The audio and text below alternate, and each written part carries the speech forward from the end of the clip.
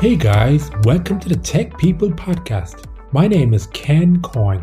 I'm your host and founder, as well as head of technology at Ops Talent. I believe at the heart of any success story are the people who made it happen. Diversity, creativity, and innovation, when nurtured in people, can lead to an unbeatable formula. I created this podcast to share the experiences of some truly inspirational leaders on their journey to success. Enjoy the show.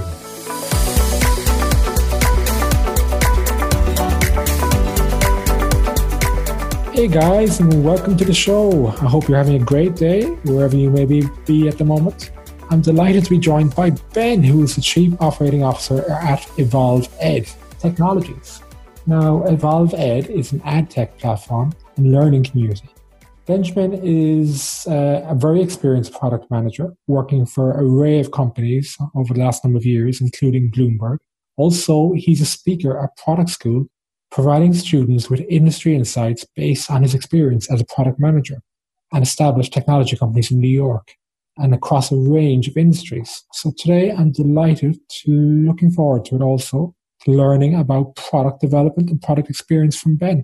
So we're going to talk all about how do you get into product design, what does a good product mean, and what do you advise in terms of a startup and building a new product. How would you recommend to make your product stand out in the current environment? And also we'll talk a bit about what the future holds.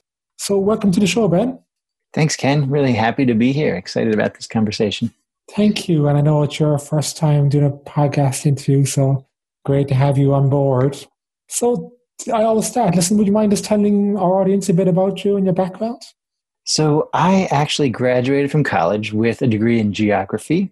And then I went on to grad school to get a master's in urban planning. So neither of those two degrees really seems like they have much in common with the field of product management, especially digital product management.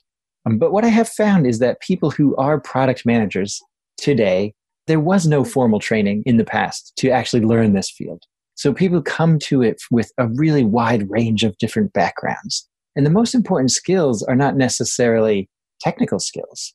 They are more human skills, understanding psychology to some extent, because that plays a major role in making products that are effective for the way that people actually use and understand them. So my background as a geographer and as an urban planner aren't especially relevant on paper, but the work that you do in those sorts of environments, engaging with customers and potentially customers and users of your platform or product or whatever it is that you're building, those are universal. So wherever you may have found that experience, or even if that's just kind of the way that a person approaches problems in the world, that's a really good start. So that is where I began. I moved into the tech industry not that long after graduating with my degree in urban planning. For a while, I was a GIS analyst, so I made digital maps for engineering firms. And that was an interesting experience for me because that was kind of the pathway from a much more urban planning centric career into a more technical field. The more I did of that, the more I found it interesting. So I looked for other opportunities to do digital technical work. That also coincided with the initial internet boom around the year 2000, 2001 or so. And so there was a tremendous amount of energy and discussion about like the coming internet age. So that really piqued my interest as well. And those things combined, I decided at some point I would just move fully into the technical industry. Even at that time, though, product management as a discipline hadn't really been defined. So many people were UX designers. Even that was relatively fresh at that time. So most people were called webmasters at the time.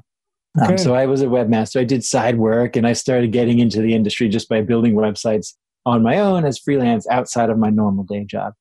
Eventually, I landed a position in a tech startup in New York City. That role was as an IT help kind of guy. Like I fixed computers for the tech company. But before too long, they needed, as many startups do, someone to fill additional roles. They asked me if I'd be interested in doing product management. And of course, like that was the area I had wanted to get into for a while. I started doing that by just wireframing user interfaces for our web application and then expanded and grew from there. Awesome. Great, Ben. That's very, very interesting. And I've interviewed a lot of people where they've changed careers in life, and it's interesting, but it's always had such great value having that other career and that experience and how that helped them in the next career that they moved into. and listen to you about the planning and design is quite interesting. But getting on to, product, what does a good product mean to you? I tend to focus on web community products. So if you say product in a pretty generic sense, you could mean anything from a physical object like a tool or a household appliance to software, which is, of course, the area that I work in. So a product is usually an application accessed via mobile device or web browser in my specific usage context. And that would be everything from a social network to an application to a game, anything that is kind of encapsulated within itself and then is something that is delivered to customers and with which they interact.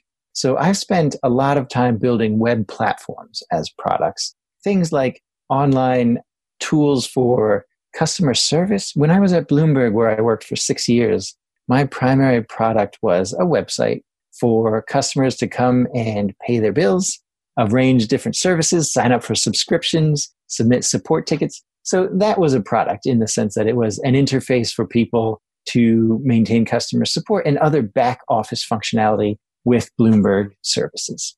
I've focused much of my work also on online education tools. So in those cases, the product is a mixture of the technology itself and the community of people that engage with one another and with the company using that technology platform. Okay, interesting. Actually, on that point, because I know you're working in the edtech space at the moment, and that's what you reference, I guess. So how do you go about, building that product? I mean, in terms of advising the company, where do you start? It does depend. Yeah, it depends a lot on where it begins. So many times coming into an organization, you'll inherit or take ownership of an existing product. And then the task is to maintain that, expand it, improve it, get more customers, maybe take it in new directions. So that's interesting as well. But many people don't love that because there's so much legacy. If you talk to programmers, for example, they generally hate legacy code. However, the previous team of programmers envisioned a product or some code, and they built it in that specific way. Now, for them, it was probably right. But then when you bring new programmers on, their minds work a little differently. Their experiences have shown them different things. So the way that they would design and build something is going to differ. A lot of programmers then really prefer to start from scratch. And if you work with programmers, you also have to kind of check that impulse a lot because that's usually going to be their first answer. Let's throw everything away and do it my way. In product management, you also have that temptation. You can say, well, we understand the fundamental problem that they were trying to address, and we see what they built to try to address that problem. They don't seem to match up from my perspective. So let's just throw it out and start again. That feels clean in some ways, but it's very risky in other ways. You have to maintain momentum. If you have users, if you have hundreds of users or thousands of users, they tend to be familiar with the way something works. And you need to really carefully consider whether fundamentally changing it is going to alienate more customers than it will entice new ones to join. So I generally see that cost as being almost too much to take. So my approach with an inherited product is usually to start with what you have and then incrementally modify it. And that is a more general principle as well. You want to build something in small increments. You want to have a strategy. Like, where do we want to be in a year or 2 years, and what features and what expectations should we have for that time frame? But getting there isn't necessarily a linear process. It's really important to engage very closely with the people who are using your product to understand how they see it and what value it brings to them. So the best approach, the one that I've been teaching members of my team now, is to do incremental testing. So we know we want to have this grand feature and it has a lot of functionality, but we don't want to wait until we've built all of that before delivering it to our customers. We know through our research, through our experience, that will be valuable to customers, but this is a different set of customers than we've ever worked with before. And that's true regardless of where you are. It's always going to be a slightly different community than anyone you've worked with before. So that means the expectation should be that something is going to be different. They aren't going to be exactly the same, thus not going to need exactly the same product to serve what they want to accomplish. So with the larger goal in mind, could be 6 months goal or longer, we break it down into small pieces and we try to build and deliver a small increment at a time. put that in front of our customers, and then gauge their usage of it. We collect data based on how they actually use it, based on built-in mechanisms, including things like Google Analytics and other ways of measuring customer engagement with software. And then we also talk to them on a regular basis to see how they understand it in their own minds. Okay. So those two things are sometimes opposed to one another, like how they understand it and how they actually use it. And a good example of that, I think, is the way that Netflix allows people to rate the videos that they've watched. They used to have a kind of a more formalized rating system that was like 5-star rating system. They found that people were somewhat aspirational. Like they rated things more highly when they thought they were supposed to think of them as good media, like artistic media. But then that didn't mirror that precisely with what they watched. They watched, a lot more lowbrow content, and that's where their interests really lied. So from that observation, they realized like the rating system wasn't all that valuable.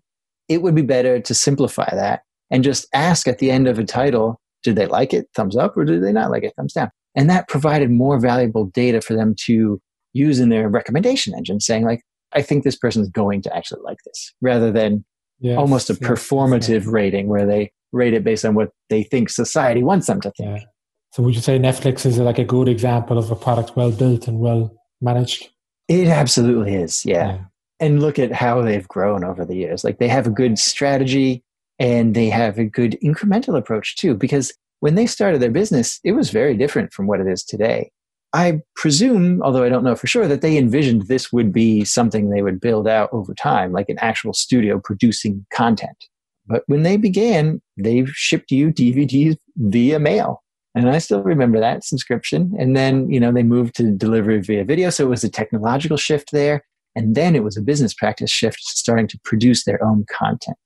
They may have come to that conclusion because of external forces, right? As they became more powerful and dominant in the marketplace, I think other studios were hesitant to license their content to them because they saw that they were emerging as a competitor. So Netflix had to run quickly to start producing enough content of their own that even if they lost licensing to other studios' content, they would still have things that were desirable to their customers. So now they're a huge powerhouse in that regard. And watching the evolution of them as a company and the products that they provided is really quite fascinating. Yeah. It's incredible business. And listen, I have a lot of questions. Listen to what you're saying now. It's very interesting going back to, because I do work with some startups also. And from that day one, even just going about, you say you talk to your customers, that's obviously a key requirement in terms of what features you build. Mm-hmm. Do you is it research surveys, pick up the phone? How do you reach out to these customers, find them? My practice is to do it in a more informal way. Surveys certainly have their place. And I think in a larger organization, you can formalize those things more. The context I'm working in right now, we are a startup. We've only been in operation for a few months now. So our methodology is, our initial outreach was to people that we were already connected with in a wide variety of different circles. Because I've worked at many companies in many different industries. My co-founder, same situation, and he has a little bit of a different background in his career than I do. So that is a different community. It gives us a much broader reach of people we can talk to and different experiences that we can learn from. But our approach has been to leverage those contacts and then use that to broaden our reach. So we're tightly connected with Vassar College, which is where I went for my undergrad. And from there, we've worked very closely with current students, faculty members, and other administrators who run different educational programs. Like so many colleges right now, they're working through the process of figuring out how to deliver their learning materials and experiences more and more digitally. Because they shut down, in-campus instruction, and all the students went home and worked remotely back in the spring. So they finished off half of their semester through this process. And they learned a great deal from that. In working closely with those people, we've also learned a lot, because our Evolve Ed project is remote online from the start. Like there was never any intention that this would be a platform that would facilitate in-person classroom meetings. It was very lucky for us, yes. And so we had a lot of experience working it on these problems. But then when we came into the context of Vassar College students and their academic programs and how they were addressing similar problems, we just learned so much from them. And we've done the same with some other organizations. We've connected with organizations that actually, because of the lockdown and the school shutdowns across the US and Canada, several nonprofits, probably many in fact, have sprung up to provide additional tutoring to students in schools in different parts of the country. And so we've worked closely with them as well to observe their process for how they're trying to solve these problems and collaborate where we can, which is in many different places. Brilliant. I can see communication, collaboration, feedback, obviously key traits of good product management from what I understand. It really is. And there's counterexamples too. Mm. If you studied agile project management, right. Like we use that because I've used that in so many different companies. That came as a response to the waterfall approach, in which someone would spend an inordinate amount of time designing really precise specifications. And then that would go to software developers and they would build exactly to those specifications. I was once in a situation where we delivered specifications to a team. The team was overseas. They spent a great deal of time working on it. We didn't know what they were doing day to day. Okay. They came back at the end and they're like, okay, here's the software built exactly to your specifications. By the way, we noticed that your specifications had an error in them and it doesn't work, but we built it to exactly match your specifications. They could have told us that months earlier and everyone could have saved time. And all that money and energy was, well, not all of it, but a great deal of it was wasted because of that communication error or decision or, expectation. So what a shame that was. The only good thing, I guess, to say about it is that we learned a lesson from that process. You learned the hard way, don't you? Sometimes. But actually, also, I mean, you're a startup and you're approaching, you've got loads of great ideas around products. I want to put all these features on it. I want to build this, all this tech. But then you also have to, okay, I have this budget. I want to build a POC. Do I take the approach, I just build something very simple POC now and listen, I'm going to rebuild it in any case in the future? Or do I kind of get a balance? I mean, what's your thoughts on that whole approach? Yeah, those different approaches, I would say, will be relevant in different circumstances. For us, our budget is very tight. So we spend less time designing and more time building and even testing with small increments. We do have confidence that what we're working on right now is valuable because we have connected with several of our user communities and discussed with them. And in fact, some of them have said, I really need a feature that does X. And if that feature actually fits in with our longer term plan, maybe we'll reprioritize it to make it happen sooner. Because we do want to deliver that useful value to customers as soon as we can. And with the intention that will gradually build up our user base, right? And that is our major goal. In order to be successful, we have to increase our user base quickly and then start to monetize based on that. And actually, that's a good point you mentioned about testing. So, how much testing do you do before you say, listen, let's get this product out there and get people using it, let them test it? Or do you say, no, we have to thoroughly test this, make sure everything's perfect before we get it out there? What's your opinion on this? We're somewhere in the middle there. Okay. When working for a major financial company, you need to do extensive testing. You can have bugs. And you also need to do internal testing just to make sure that the user experience works and that it makes sense to potential customers. So in those cases, you want to invest heavily in that. In our scenario, we've actually released features in kind of a dev environment, and we've invited certain customers to participate in that development environment and do testing for us there. The testing we need to do really is user acceptance testing. Does it make sense for them? Does it solve the problems that they have? So much of our effort is trying to understand what those problems are and then developing something that addresses them. Customers are often very enthusiastic about saying, I need this solution, but it's really risky to just take a solution that someone else has come up with and implement that. They're in a different context. We have many customers. We can't build something that works perfectly for one customer, but is detrimental to the rest. So it's on us to balance those different issues, to look at, they may say to us, I need this solution. It's really important for us to look through that and say, well, what is the problem that you are trying to solve with this solution? And then we analyze that problem and see if that is the solution that works best for us and for our larger community, or if there's some other solution that addresses their needs as well as works within the greater context. Yeah, very interesting, Ben. And, in terms of the number of features that you put into the initial rollout or design, when you did like your approach with Evolve Ed, was it literally one or two features, focus on that and then build from there? We had an initial conception of like what the minimum viable product would be. Okay. And that was a collection of features, and some of them were pretty sizable to implement.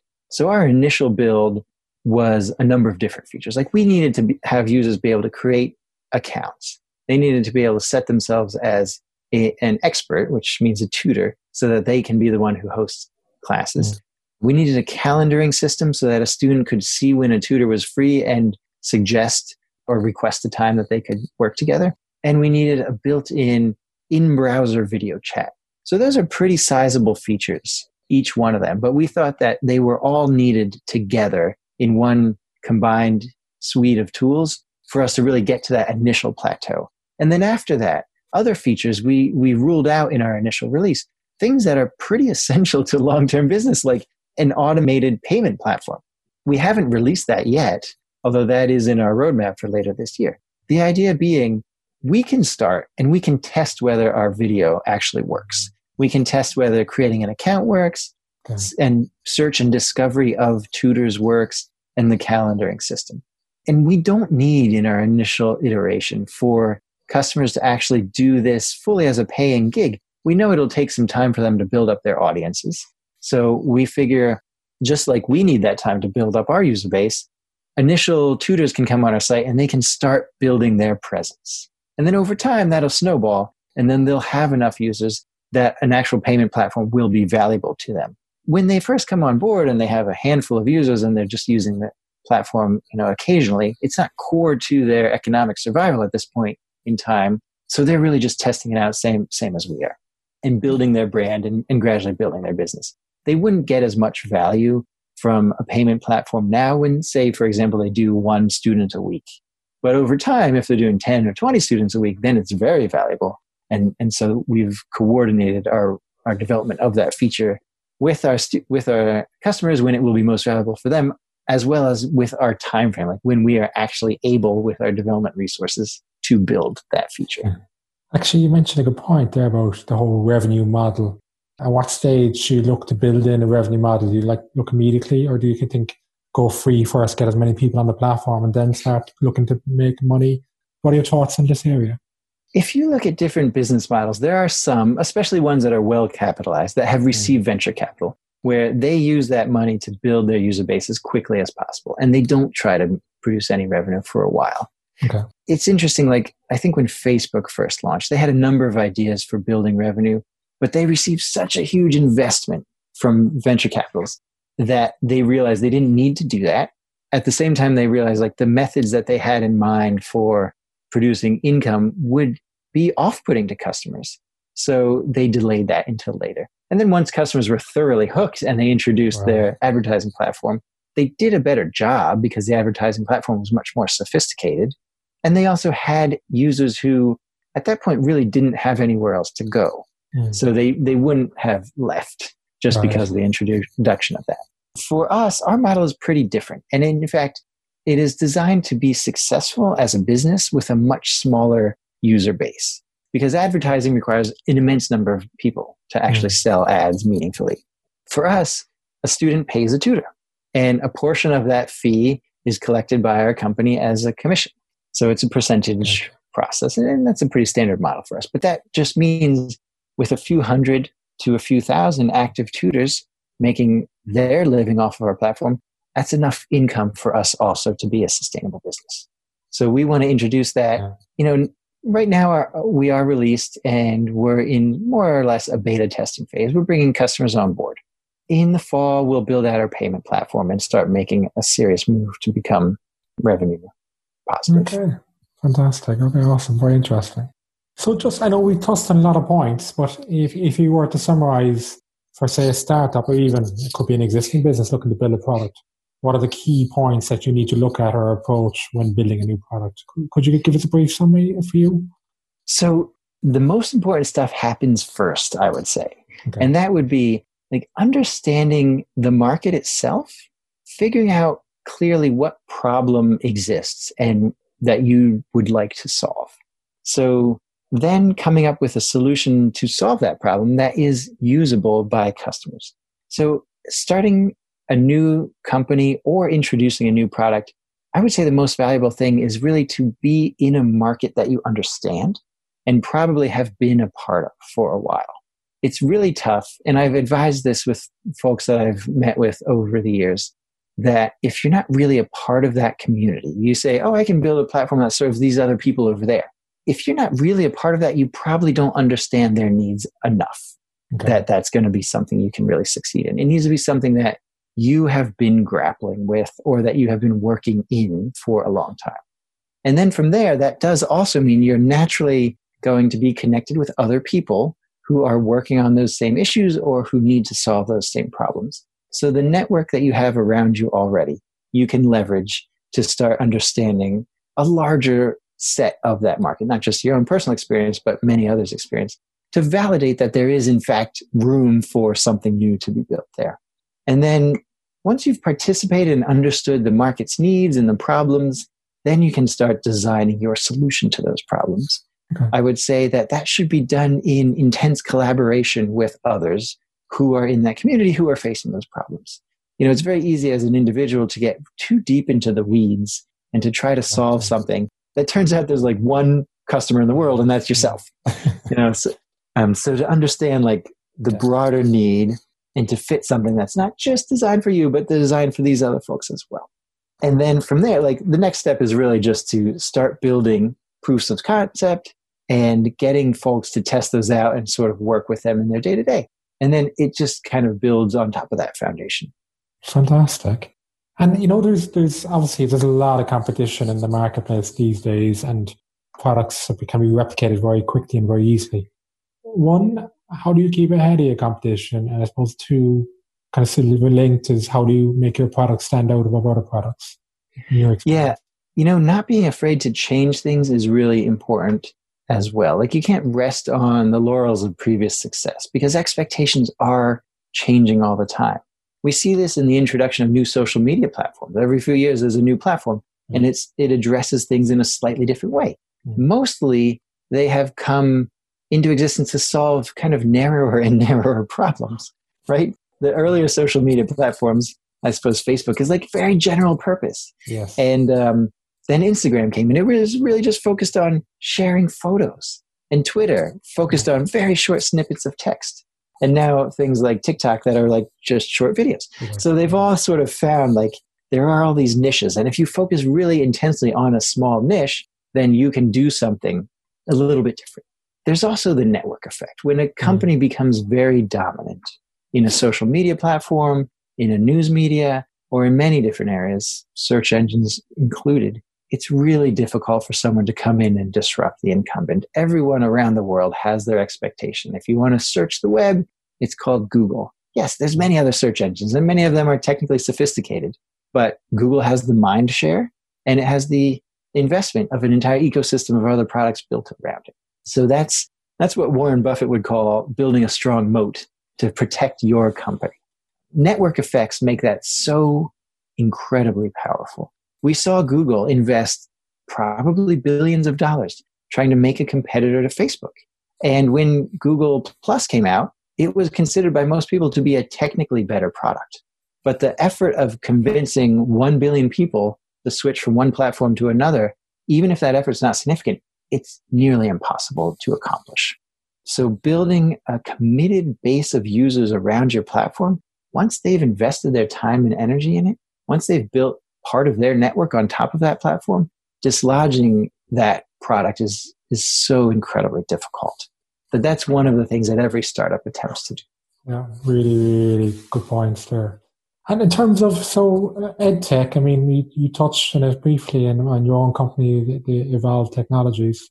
So is it focused on courses just in the New York area, or do you go further afield? So Evolve Ed is focused really on building out a global platform. Okay.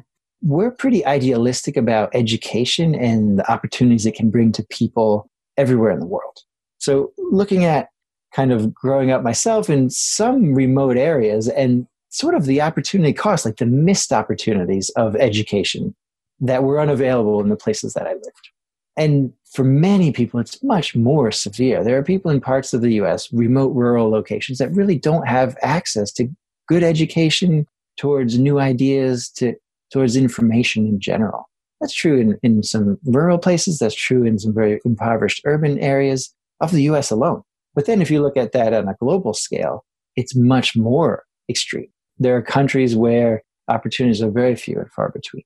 But the people there are just as smart as everywhere else, and they learn interesting skills that they can share with others. So we want to make it possible for them to actually connect with this larger world and share their skills and also learn. So it's an opportunity for Americans to teach people in Nigeria, Indians to teach people in Canada, Europeans, South America, every combination you can imagine.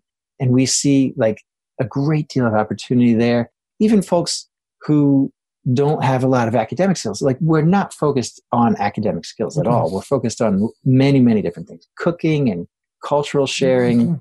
Languages are a great one because if you're a native speaker, you could be a refugee from Syria. And this is an organization that we've worked with.